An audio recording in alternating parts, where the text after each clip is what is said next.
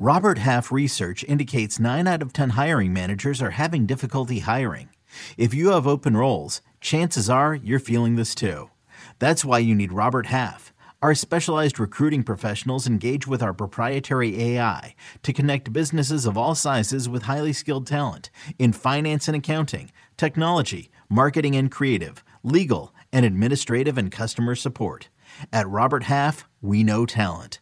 Visit roberthalf.com today. Welcome back to the Cover 3 podcast with your hosts, Chip Patterson, Tom Fernelli, Danny Cannell, and Bud Elliott. It's your call for the best college football coverage, from National Signing Day to the National Championship and everything in between. CBS Sports presents the Cover 3 podcast. And welcome back to the Cover 3 podcast here on CBS Sports. That's Tom Fernelli, that's Danny Cannell, that's Bud Elliott, I'm Chip Patterson, opening up the big old bag of mail. Oh, I'm sorry that we left you Mailbag, but we are going to be continuing to return. And the way that you can get a question into a future Mailbag episode is to go and leave a five-star review, and then in that review, go ahead and put your question for the mailbag. We will tackle it in a future mailbag episode. Now, these Wednesday shows are going to be one place that we do it, but you never know. We could pop open the mailbag on a Tuesday, on a Friday, throw it in with the Monday show. We're going to try to do everything we can to continue to engage the listeners the same way that we have all throughout the offseason. But a few headlines before we get into the big old bag of mail. The first is a headline that we meant to tackle on Monday on the live show before we ran out of time. And it's okay because we have even further news and development on this front. UConn head coach Randy Edsall, initially after the another disappointing performance for the Huskies, he announced that he was going to be stepping down at the end of the season. Just wait. There's more. No, he's out right now. Reportedly, there is some of this stems from just sort of, where the team is at, the support of the locker room, and the decision for him to just go ahead and step down. Probably, I read this as an effort for UConn to save itself from what could have potentially been an absolutely embarrassing football season. The results may still be embarrassing as UConn continues to move through its path as an FBS independent with games like Clemson in Death Valley on November 13th, 54.5. I don't know. So what do we do with this news? Do you think that UConn, again, are they going to be able to pull this together to where they have avoided disaster, or is the season already a lost cause as it is? Feels like a lost cause. I don't know. I included it in the Monday after. I don't know if you guys saw the video of it, but it was during the game. They were down 10, when they were down 38-28. There was one of the coaches on the sidelines, talking to the team, rallying them during a timeout. And he does that thing that all coaches do at the end. When you're in a little huddle, he puts his fist up and he's saying, all right, this on three. Not a single player raised their hand. They just they barely even looked at him. Do you know who the coach is going to be? It's the defensive coordinator. Do you know who the coach was in that viral video? The defensive coordinator. Correct. So good luck to UConn. This is a program that's just a mess. Think about if you're a player on this team, your season was canceled. I think they did vote on it. I think they wanted to cancel last year. I'm not 100% sure on that. But you sat at home, watched everybody else except for 3, FBS schools play last year. Then you see you're no longer in the American Conference. Then you see the year before that, you had the worst defense in the history of college football. Good luck. I don't know. It's a weird spot. They're probably better off playing FCS or somewhere else. It's a program that really has to do some soul searching, but it's going to be a dumpster fire this season. You could bet against them all year long and probably make a fortune. If sooner or later there's going to be an adjustment that's made, but I just don't see much for this program in the near future. I don't know if there was a player vote or if the players were just consulted, but I think that if you just look at the recent way that program's gone, they decide to leave the American because they'd rather have their basketball programs in the Big East, which is fine. If that's what's more important, more power to you, but that's not a great sign to the football program. It's now we're going to leave this conference, go independent because we care more about where our basketball team plays. Then not only do you cancel the football season last year. But then if you're a football player, you have to watch both the men's and women's basketball teams play full seasons just a couple months after your school decided it was too dangerous for you to play. So, like, the messages that you're getting from your school, if you're a football player in that program, aren't exactly "we care about you." So I think the future of Danny, you lived in Bristol for a decent amount of time. Did you get a sense of like what the support is around the state of Connecticut? They love their women's basketball. Like, I mean, that's the number one. It really, and then it's just not a, and you know, growing up in Florida and covering a lot of games, going to school at Florida State in the South, it's just a professional sports town, or sports state. Like, you go, like, I don't know, I'm sure you guys saw what happened to Hartford basketball. Their basketball team was pretty good. They were doing all right, and they're no longer going to be a Division I basketball program. They just kind of threw in the towel.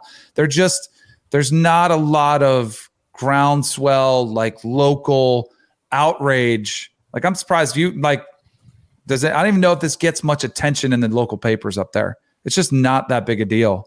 The college landscape to them, you'll go around, you'll see Giants, Patriots, Jets, Red Sox, Yankees. Like, it's a professional sports town. They're more into the academic side of college, not the athletic side. And part of it too, like going to that, like they used to have an NHL franchise, but I feel what happened to them? They moved to some like hick state down south, but like the Whalers were in Hartford. But I feel like part of the problem that they had was like what Danny's mentioned, like there's tons of professional sports fans. It's just a lot of them are bigger fans of like the New York and Boston teams than they are the local teams.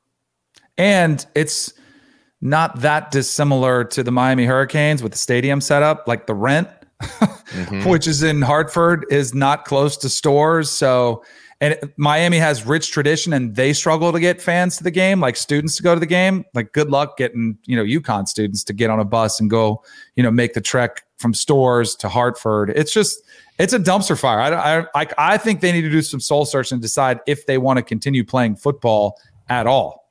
Whoa. Yeah. I agree. Okay. You think so? Like, just shut it down? Because I was go FCS where they were before. Go to Colonial. I was going to say the Colonial Athletic Conference Association, CAA, right? The Colonial. Creative Artists Agents. Villanova plays football there. And Villanova is like a solid FCS program. Villanova is a Big East basketball foe. Like, do you just try to find those other programs where it's a little bit more like-minded in terms of your sports setup and find a little bit more success? That was, if you look at the makeup of the Colonial for football too, it's, all throughout that mid-Atlantic to Northeast. So, travel or anything else, I felt like that is a door where I am questioning whether I'm being disrespectful by being like, hey, go to the Colonial, or whether I think I'm giving really good advice where I'm thinking like your cousins are there. You're going to feel more comfortable and you're going to have more success. Like, maybe you need to head on down the road there. This is way beyond my knowledge base, but like financially, is that viable? Was an independent, you've got like you've got the payouts that you get from all of the games that you play away. And then you've got a home game TV package. Shout out to us. Yeah. CBS Sports Network. By the way, this is probably a little too much info, like too much honesty. But that was very much a topic of discussion because CBS Sports Network is where I go on the weekend or do studio stuff. And a lot of the conversation was like, get ready for a lot of UConn games. And you can decide whether there was excitement around that or get ready for a lot of UConn games. Well, here's to, Danny and the 7 minutes of analysis he's going to be having to do every single weekend, and hoping that we get some entertainment, and the move on from Randy Edsall leads to some better, or at least more exciting storylines and around UConn football. The new top 25, a little bit of a delayed release. Sometimes we'll toss this out. Usually we'll toss this out as a question on Monday based on the Sunday polls, but did not come out until Tuesday. As we saw, there was like Indiana bounced from the poll in the AP side. LSU bounced from the poll. We saw Wisconsin Miami and North Carolina hang on despite losing. Some big jumps for Penn State and Iowa. Any big takeaways from what you saw with the new set of top 25 rankings? So much for the love affair with Indiana. Gone. I was surprised by that. I do the tomorrow's top 25 today, normally on Saturday nights. It ran on Monday night. And I thought that Indiana, based on the quality of the opponent they lost to and the setting, with it being in Kinnick Stadium, the voters would have given them a little bit more leeway with the quality loss angle. But hey, I guess that's it. Is Indiana football done? Packing up? Moving on? Okay, here's a bet. Will Indiana appear in the top 25 of any poll again this season? Let's pull up their schedule. I'd say no. Wasn't their win total 7.5? Now it looks like it might be under. Like, it just didn't look great. I hope we're wrong, but I would take the no. They won't appear. Another thing that's go ahead. Well, their next games are they host Idaho, so I feel pretty good about that one. They host Cincinnati. If they win Cincinnati, they might climb back in. Yeah, correct. They could be 2-1 then. Then they go on the road to Western Kentucky, who could beat them. I don't think they will beat them, but that's not like a total layup now that WKU has a real offense. Mm-hmm. Then they're on the road at Penn State. They host Michigan State and Ohio State. So if they're going to get in, I think it would be after they reach 3-1 if they do run the table after the Western Kentucky game. Yeah, I think Cincinnati beats them. Yeah, we'll do our picks then, but like that's why I don't think they get back in. And that was a bad thing for Cincinnati that Indiana lost. Like if I know Tom will love this. If they're going to make the playoff, we can act like it. Then they would have needed Indiana to be good, and that doesn't look to be the case. Golly, now their chances went from 0.00% to 0.000%. I don't like to. I've made pretty much clear my feelings on the top 25 like this early in the season, but I do think UCLA should have been higher. Like if you really went in with a blank mindset, said, all right, who was impressive, who has done more on the field to this point? Not only did they physically dominate LSU, a team that all of us were like, could be the variance, could be one way or another, but a lot of people were like, hey, this could be one of the top teams that could challenge Texas A&M for that spot right behind Alabama. They did look pretty impressive against them, and they've got 2 wins, including another one where they completely, were in control of a game against Hawaii. I know Hawaii is not good, but I think like if they had started the season in the top 25, they would have jumped higher. Does it make sense? But because they weren't, like voters are like, I can't go that high, which I hate about the top 25. Like that's one of my beefs. But sometimes I do think with rankings, it's important about your neighborhood. And I do think that they landed with USC, which means that they are in the discussion for best team in the Pac-12 South. Arizona State ranked behind UCLA, Utah ranked behind UCLA. It's like the total disrespect for the Pac-12, right? Where we're just like, okay, I will slide you to USC, but I will not move you above USC. That was definitely the adjustment I feel like I saw. And they lost some wiggle room with Penn State and Iowa being 2 of the biggest movers on up into, I guess, 10 and 11 or something like that, knocking right on the door.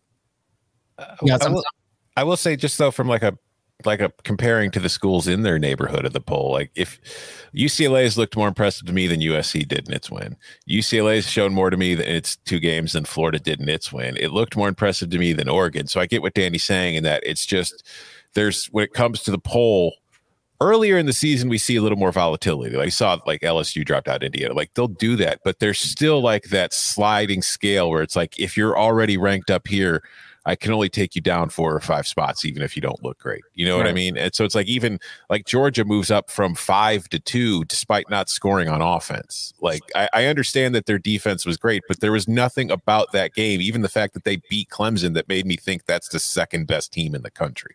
What will be fascinating to me, because I totally agree with the Georgia, and I actually had Ohio State too in like a little top 8 that I put out. Will be fascinating to me. We'll see what happens if Ohio State beats Oregon. It's a 2-touchdown fade. Let's say they beat them by 2 touchdowns or 3 touchdowns. Do the voters have enough fortitude to jump them over Georgia? I say there's no way they do, but if you were doing it off resumes, considering who Georgia plays next, which I forget who it is, it's not a very quality UAB. Yeah. Like They should, but I don't think they will. Like I think you will see Bama, Georgia entrenched 1 and 2 all season long until the SEC championship game.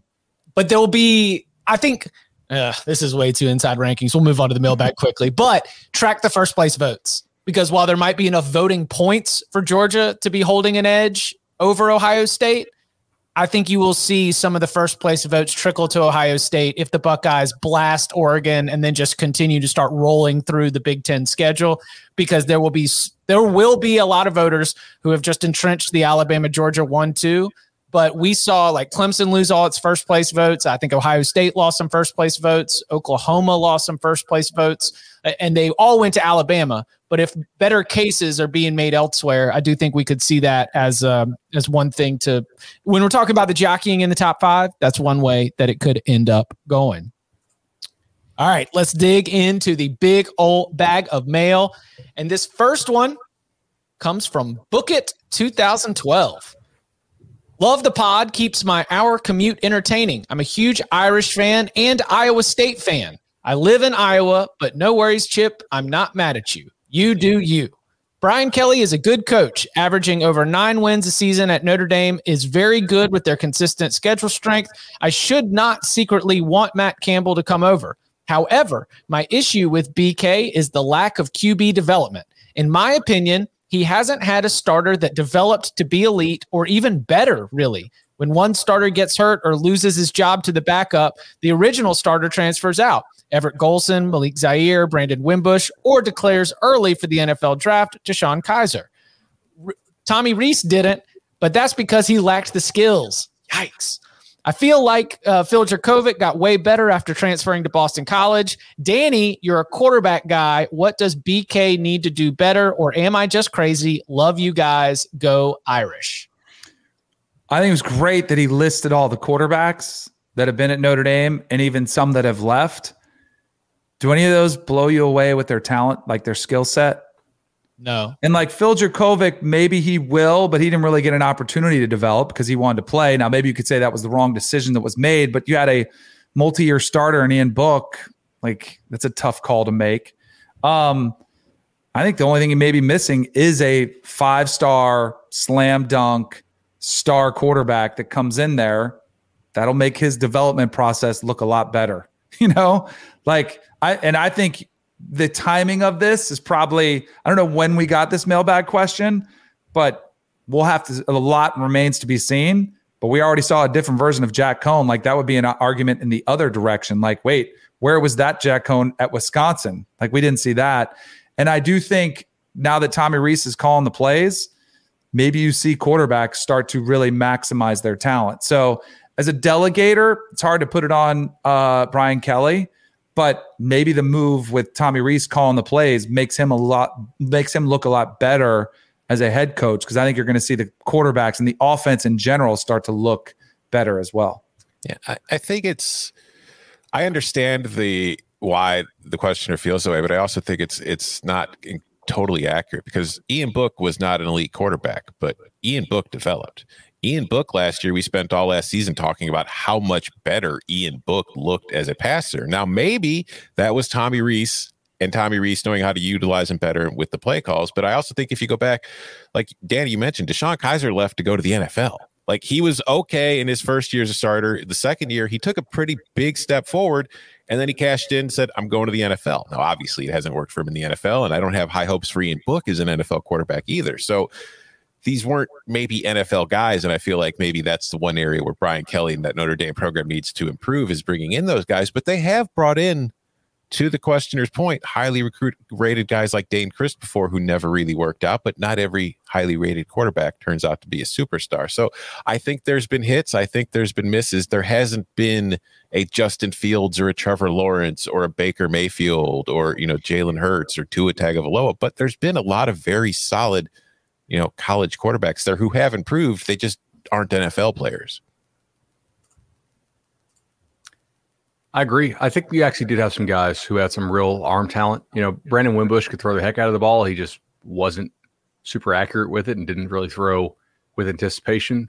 Jurkovec could go down as a pretty big miss, to be honest. He looks really good at Boston College. If he continues to develop, I don't think there's any reason why he won't get a shot at the NFL.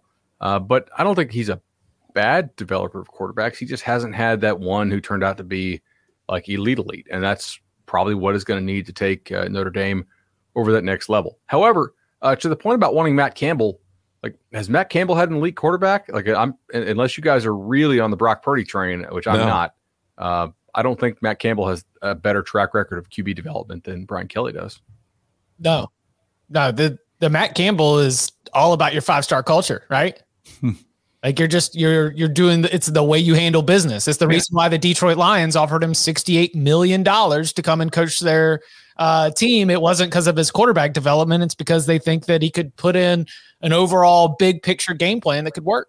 I will give him some credit for Logan Woodside at Toledo. I thought Woodside improved quite a bit under Campbell, but it was a similar situation to what it has at Notre Dame, where it's like you took a guy who's a good college quarterback and you made him a better college quarterback.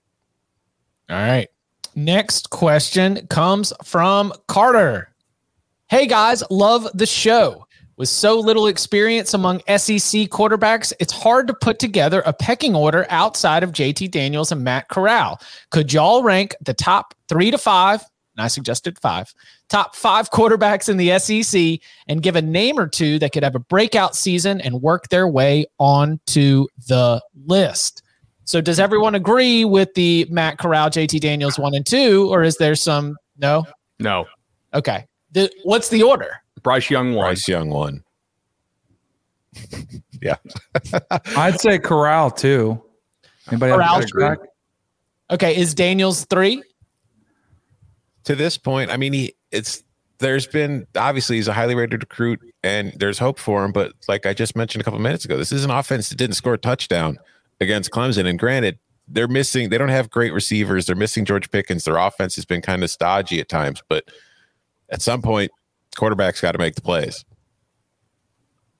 Connor Bazelak make anyone's list? He's fighting for that 5th spot for sure. It's kind of a mishmash of guys who played pretty impressively against weaker competition early. Mm-hmm. So like you need Will Levis, is he in there? Yes. Who? Will Levis. 4 tutties, man. Where is he at? Yeah. Let's go. Eat them banana peels. Whatever it's doing, he's doing it right. I think Max Johnson is probably pretty good, to be honest. I think they asked too much of him. Like, they're trying to ask him to do what Joe Burrow did with some questionable pass protection stuff. It's all it's all like one back run game stuff. I don't think they threw a whole lot of RPOs with him. I think they're asking him to do things that I don't know that they have the players around him to do. And they're trying to bring back that Joe Burrow magic and just kind of sprinkle it in with the Joe Brady thing, the getting his, a guy off that tree to come coach the offense. I think Max Johnson is probably pretty good. I don't think they're putting him in the best situations to succeed right now. In my mind, I was kind of like crossing off guys who I'm pretty sure are not it, right? Like Will Rogers is a no.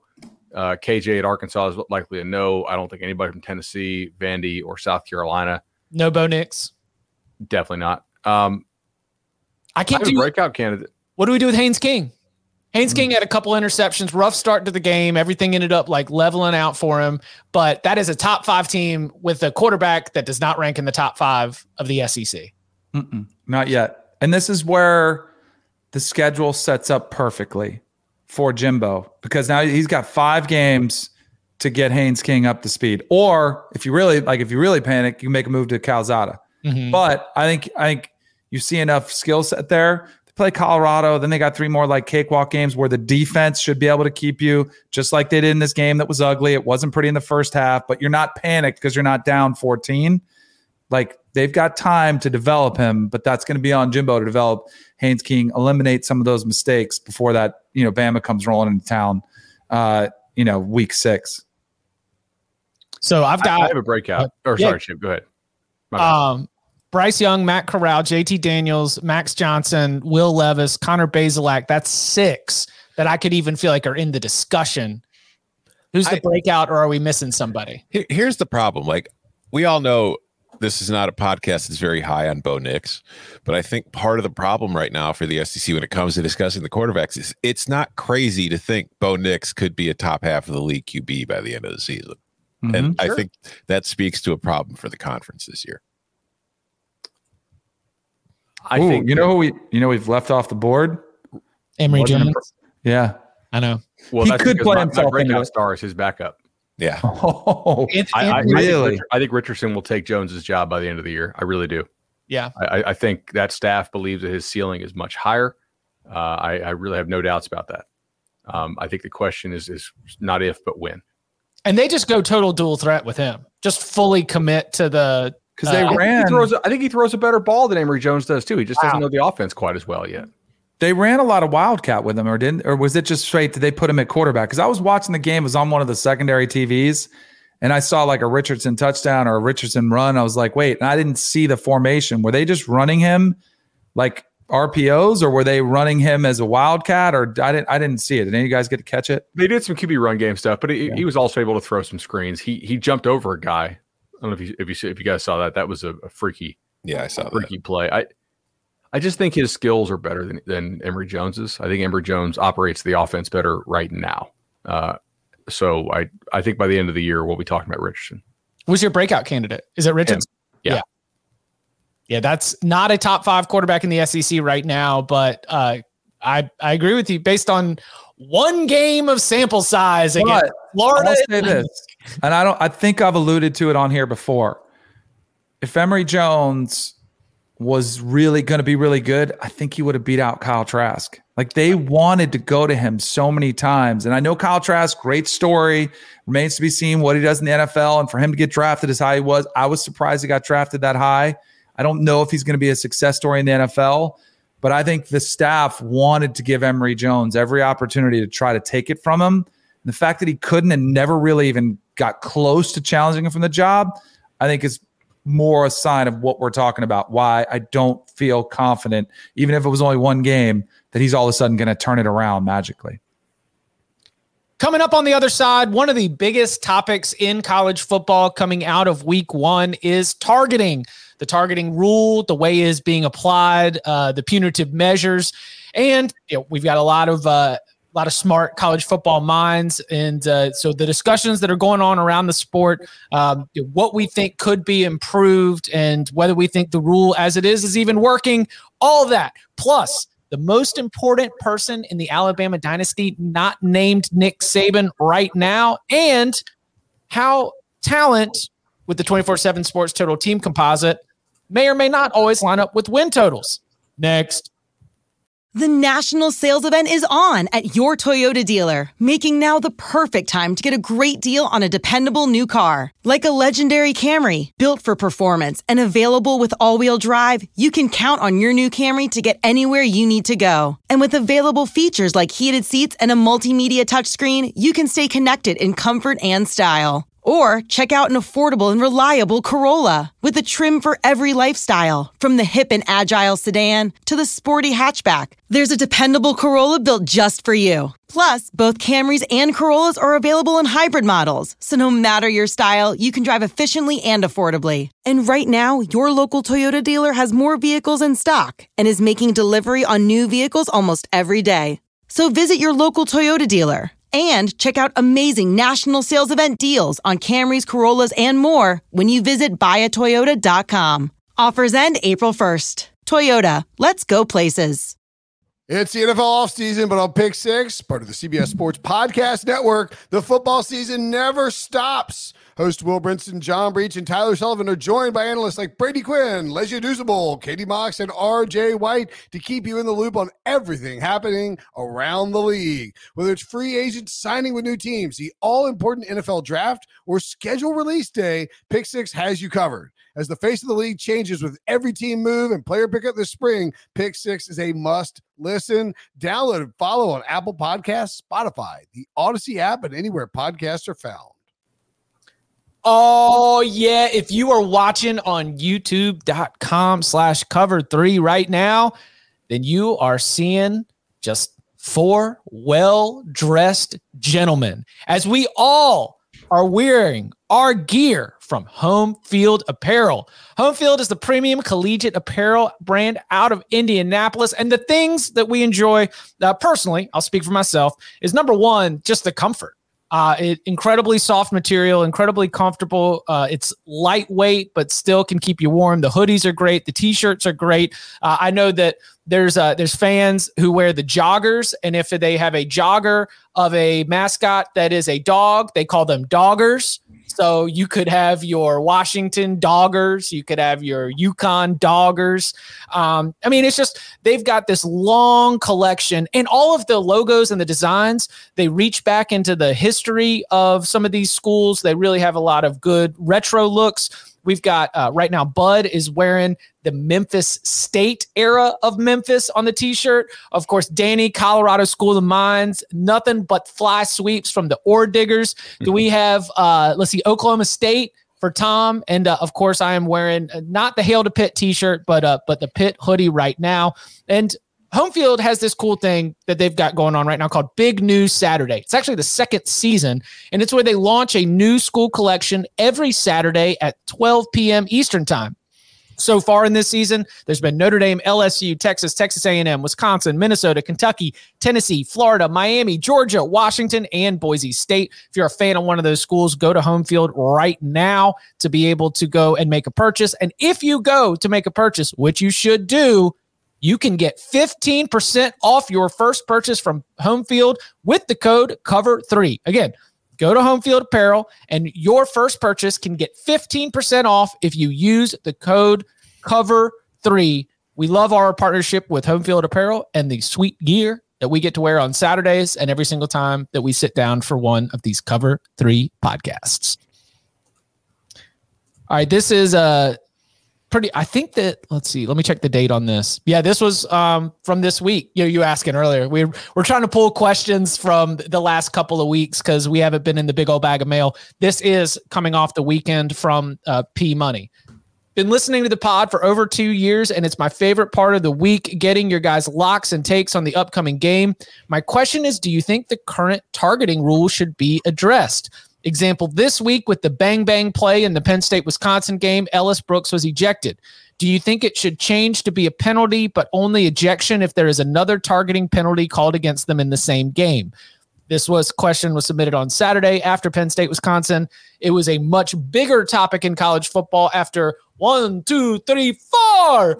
ejections in the first half of Ole Miss and Louisville. So where are we at with the targeting rule right now, and does it make you concerned or bother you at all with its impact on the sport in general?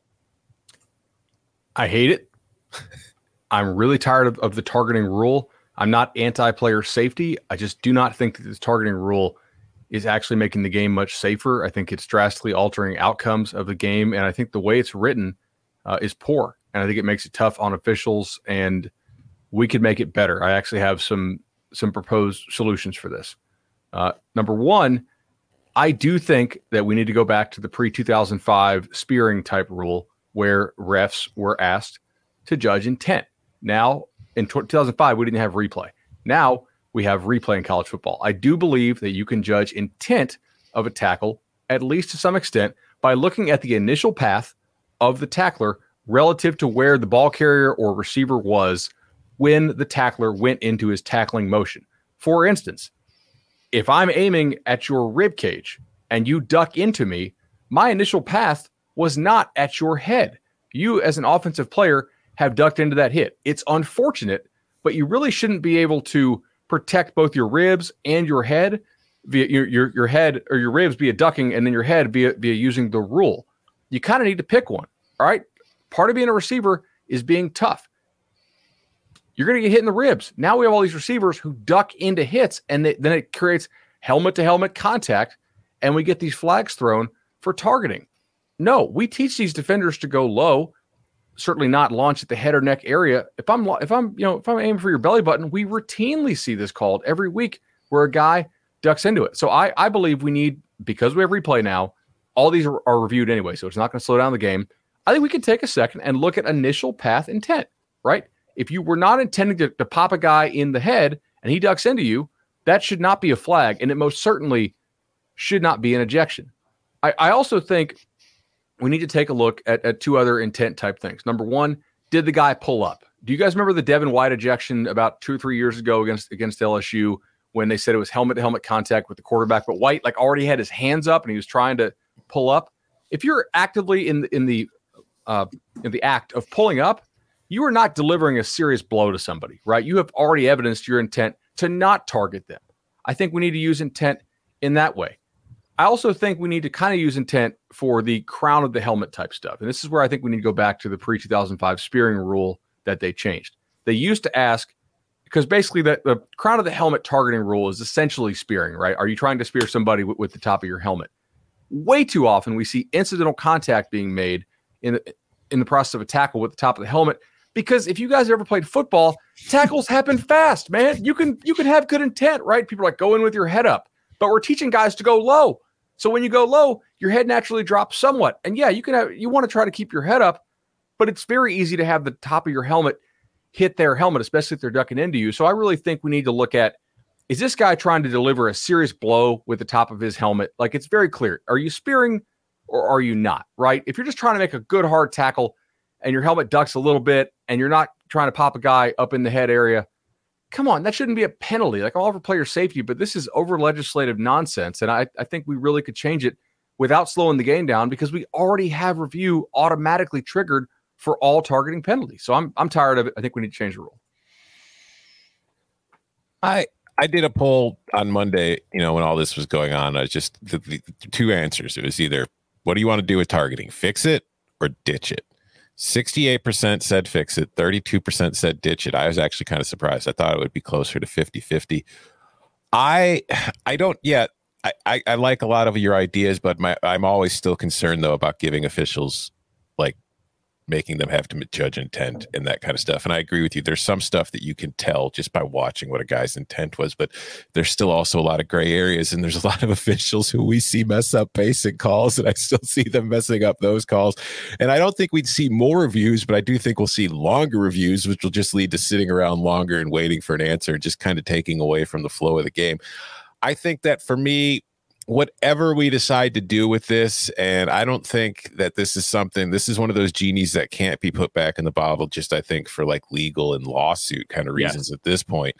But whatever we do, I would like to see a little more common sense in the penalty. Like, it should probably just be a 15-yard penalty. We can get rid of the ejection, because I do think that for the most part, while targeting you can't make the game safe with a penalty. You can't punish people and then think the game's going to get safe, because the game at its core is an extremely violent game. It's guys who are large and fast running into each other repeatedly. There's going to be injuries. There's going to be people getting hurt. You can't take that out of the game, or it's a fundamentally different sport. But I do think we have seen some improvement in tackling technique because of the rule, to where now we're getting to the point where every targeting call is kind of one of those things like you're mentioning, where it's, yeah, by the letter of the law, it was targeting, but now we're trying to figure out, well, was this guy lowering his head? What was his intent? It's becoming a little too gray. It's not as black and white as I think it was in the first couple of years of it, where it's pretty simple. Top of your helmet hits the guy in the helmet. That's probably targeting. You should, it goes back to the old adage that they taught us when we were kids: see what you hit. But I do think that get rid of the ejections, not necessarily a straight like yellow card, red card kind of system that you see in soccer, but just basketball, flagrant 1, flagrant 2. Yeah. Like, just determine, like, if a guy does it and it's just one of those things where it's like it happens and it's just a natural thing in the course of a game, all right, that's a 15-yard penalty, I guess. I would rather just get rid of that, but they can't. So no ejection. If the guy's doing it twice, or if it's just an egregious cheap shot, okay, then eject for kill him. Shots. Yeah, but that's already a rule. So it's like, there's so much common sense. And I think that the box the NCAA put itself in was just trying to appease everybody, be like, oh my God, football's unsafe, blah, blah, blah. We got to do something to fix it, or people are going to die. So they just made this rule without really thinking of the long-term consequences it was going to have and the ability to change it in the future. Because now it's one of those things is like, they can't get rid of it, because then they open themselves up to lawsuits, which they opened up themselves to by putting the rule in place to begin with. I think the most important thing you said there, Tom, and you just reiterated it, was the lawsuit factor. This is not about player safety. It's about money. They cannot subject themselves. And there already been some payments made, paid out from some schools to players who have died from, head injuries, or what, there was, There's a lot of gray. I used to talk about gray area, like what caused a player actually dying or what caused the health of a player to decline. So this to me is what it's all about.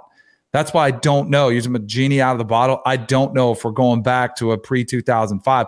I wish we would. Like I'm with you. I agree with everything both of you guys said. The game is not inherently safe at all. It's the exact opposite. That's why people are drawn toward it. It's a physical contact, violent sport. Here's the thing. Everyone that plays it knows it is. Yes. Like, so like it's easy for people who don't play or have never played to sit here and say, well, we need to do this to make it safe. It's never going to be safe. And if you want it to be safe, then you truly have to go 7-on-7. Like you just take the pads off, have flags, take the helmets off, which I don't know, it's kind of starting to look that way the longer we go on. So then how do you fix it? And that's the thing we're trying to hash out here. I don't know if there is a solution. The flagrant 1, flagrant 2, I think would be a great idea. I think I'm totally on board with Bud. Let the officials judge intent.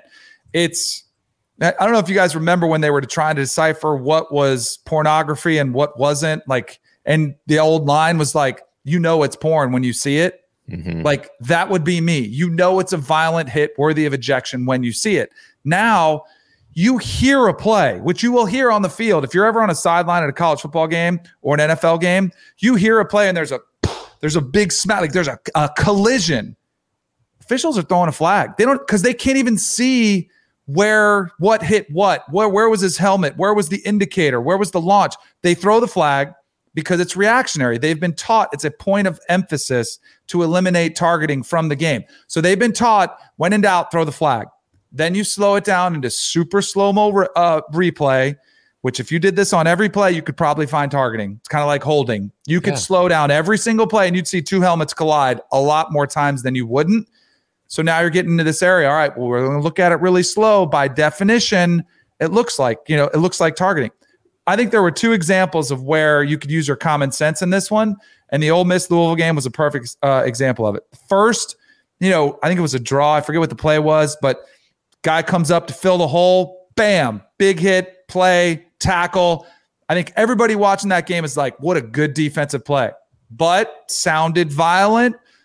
Throw the flag, buzz down. You start looking at it. It's, 1,000 frames a second or whatever it is. And you're like, oh, yep. His helmet crown was there, lowered head. Yep. Get him out of the game. And then you saw the quarterback run. Corral runs. Louisville defender steps up. He's trying to give himself up. You see the defender kind of look like that spear angle. Quarterback's head goes down. Those are the hits we're trying to eliminate. Pretty easy decision. Get him out of the game.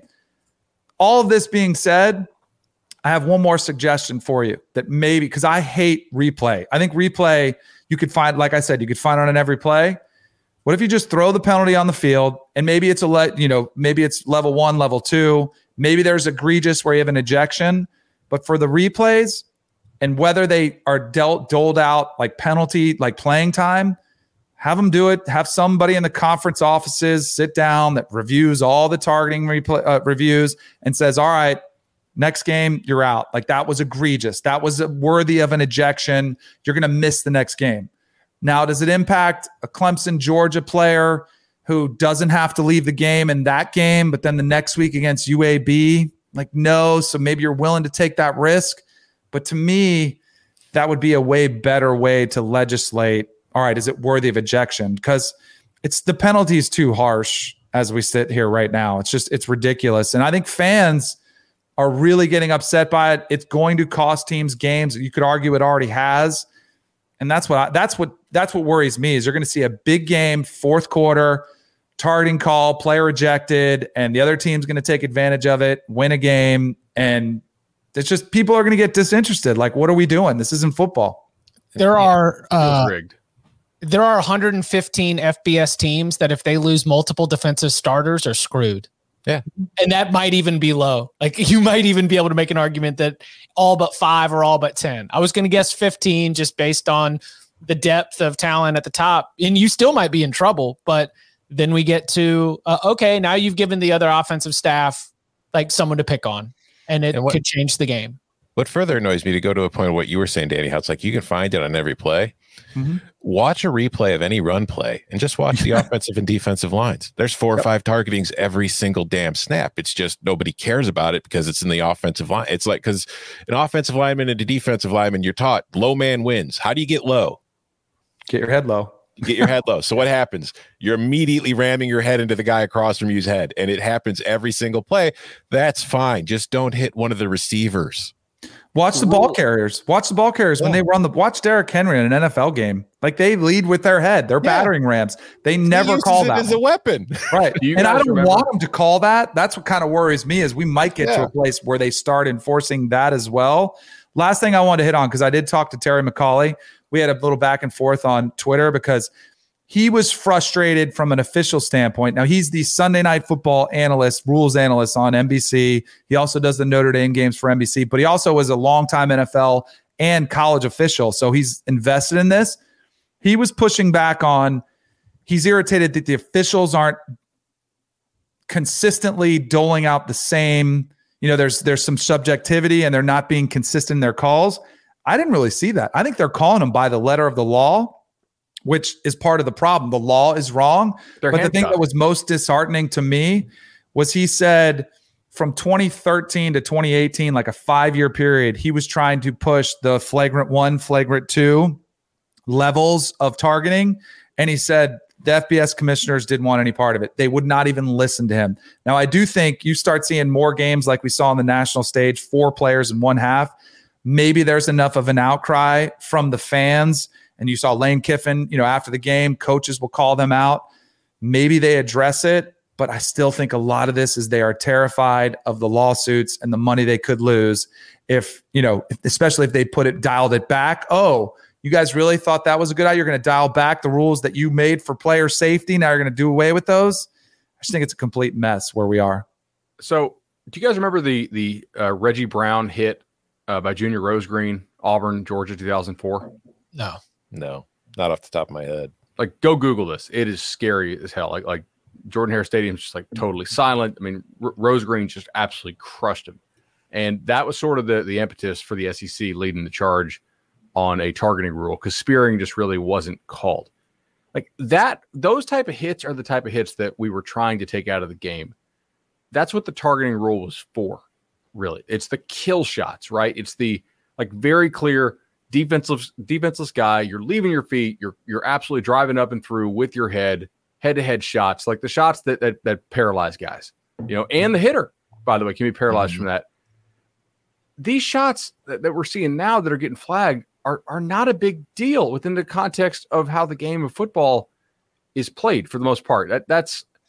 I really wonder, because they used to have intent in the rule before they had replay. If we had replay, do you think they ever remove intent? Because I feel like the impetus here, I was reading from Ron Corson, who was the SEC's official back in 2005. I found this article. He's basically talking about how it was almost impossible for them to judge intent at real speed.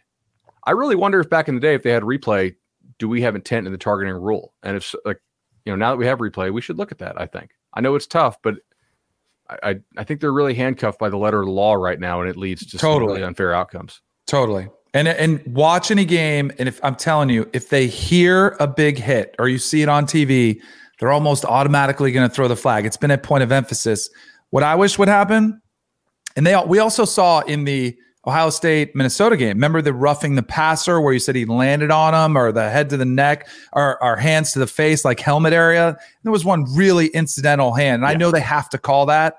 But in the NFL, do you guys remember after the Aaron Rodgers injury, it was going to be a point of emphasis, protect the quarterbacks. And there were a couple tackles in the preseason where quarterback, maybe even weeks 1 and 2, quarterbacks hit, defensive lineman lands on them, and instant penalty. Fans lost their mind. And then all of a sudden, it kind of went away. Like, you could easily call your officials and say, hey, we know we want this to be a point of emphasis. Let's be a little bit more judicious with when we throw out penalties. Like, let's not be so reactionary. I wish that would happen. I don't think it will, but that's a pretty easy fix too. You got the letter of the law, but let's use a little bit of judgment in there as well. I feel like have it's one more- Pavlovian at this point. Like the ref hears the crowd go, ooh, Yes. the flag comes out immediately. I also think, just to be consistent here, if you get hit by a quote unquote targeting penalty, like if you're the recipient of the hit, if we're going to claim that penalty is serious enough to eject somebody, you better come out of the game. I feel like if we're going to pretend like these hits are that big of a deal, let's put you in concussion protocol right there and have you checked out. You shouldn't be able to just stay on the play. Like if you're fine, guess what? Probably wasn't that big of a hit. Also, I really think any kind of time when you hit somebody like this or like that, unless you're really bowing up and hitting them forearm or elbow, like hands or forearms that are not, bowed up should not trigger targeting penalties. Like you're not launching with an open palm into the quarterback. That's illegal hands to the face maybe, but that's silliness. Mm-hmm. Nobody's getting concussed by that. Quarterbacks are pretty though, and we have to protect their faces. That's right. We could have done an hour pod special on targeting alone. We might have to. Well, that's one of the things that the Wednesday show is for us to really take some time to dig in, because we don't have a long laundry list of headlines to hit on Monday. We're not doing our full slate of locks. Like that is what this show is for. So I'm glad that we were able to provide that. And thank you, of course, for the question. All right, let's do one more before we get out of here. Question says, great pod as always, here especially for all the Bud first half bets. Seriously, I need more. Question, the Alabama dynasty seems like it will continue after its beatdown of Miami and all the new pieces fitting right in. Outside of Nick Saban, who is the most important person in the current Alabama run? Parentheses, can be any player, any coach, any booster, any athletic department staffer, et cetera, et cetera. The fans. Dr. Matt Ray. But he hasn't been there the whole time. He's only helped fine tune it. But we were saying, like, I was looking at it like right now. That if like soft tissue injuries are down 30%, and if the Alabama team that showed up to Atlanta in January of 2018, and you're talking to the Alabama staffers and they're like, dude, we are beat up right now. We are in bad shape. And like, we look at the injuries of a Tua Tagovailoa or a Jalen Waddle, just sort of the stars. But I remember just like the depth has really been tested from this Alabama team near the end of the Scott Cochran run as strength and conditioning coordinator. Nick Saban has sung the praises of the new strength and conditioning program, and injuries are going to be very, very important, especially at the quarterback position. If Alabama is going to continue to be the number one team in the country, my answer is Dr. Matt Ray. I mean, given all the turnover that they have on both sides of the ball, how many actual answers are there for this, right? There's Dr. Matt Ray, who I think is probably was going to be my answer. Pete Bill Golding O'Brien? has turned out, but Bill O'Brien's only been there for 7 months? That's why, you know what it is? It's the rules which allow you to have as many analysts as you want, because look at all the coaches who have gone, spent a year or two watching, absorbing, getting familiar with the system. And then when the actual position coach coordinator goes on, you got somebody who's familiar with the system, steps right in, bam, you're right there. Now I know Bill O'Brien didn't have that opportunity, but the ability to have some continuity on that staff, the ability to draw coaches to, is there a name for it? I know Gruden used to have the Fired Football Coaches Association. I don't know what the name is for the coaching rehab. Yeah, the coaching rehab program. But to me, that is a massive advantage too. Man, it's whatever booster's cutting the checks. That 4 and 5 stars help a lot too. Yeah. What do you think, Tom? The fans. Okay, all right. You can follow him on Twitter at Tom Fernelli. You can follow him at Danny Cannell. You can follow him at Bud Elliott 3. You can follow me at Chip_Patterson. We will be back live on Thursday with our Week 2 locks. You can follow along at youtube.com/cover3. Of course, they will be delivered around lunchtime for all you podcast subscribers. Locks live Thursday, 11 a.m. Eastern time. Thursday, 11 a.m. Eastern time. That's when the Locks Live are being recorded, and you can be a part of it at youtube.com/cover3. Gentlemen, thank you very much. Thank you.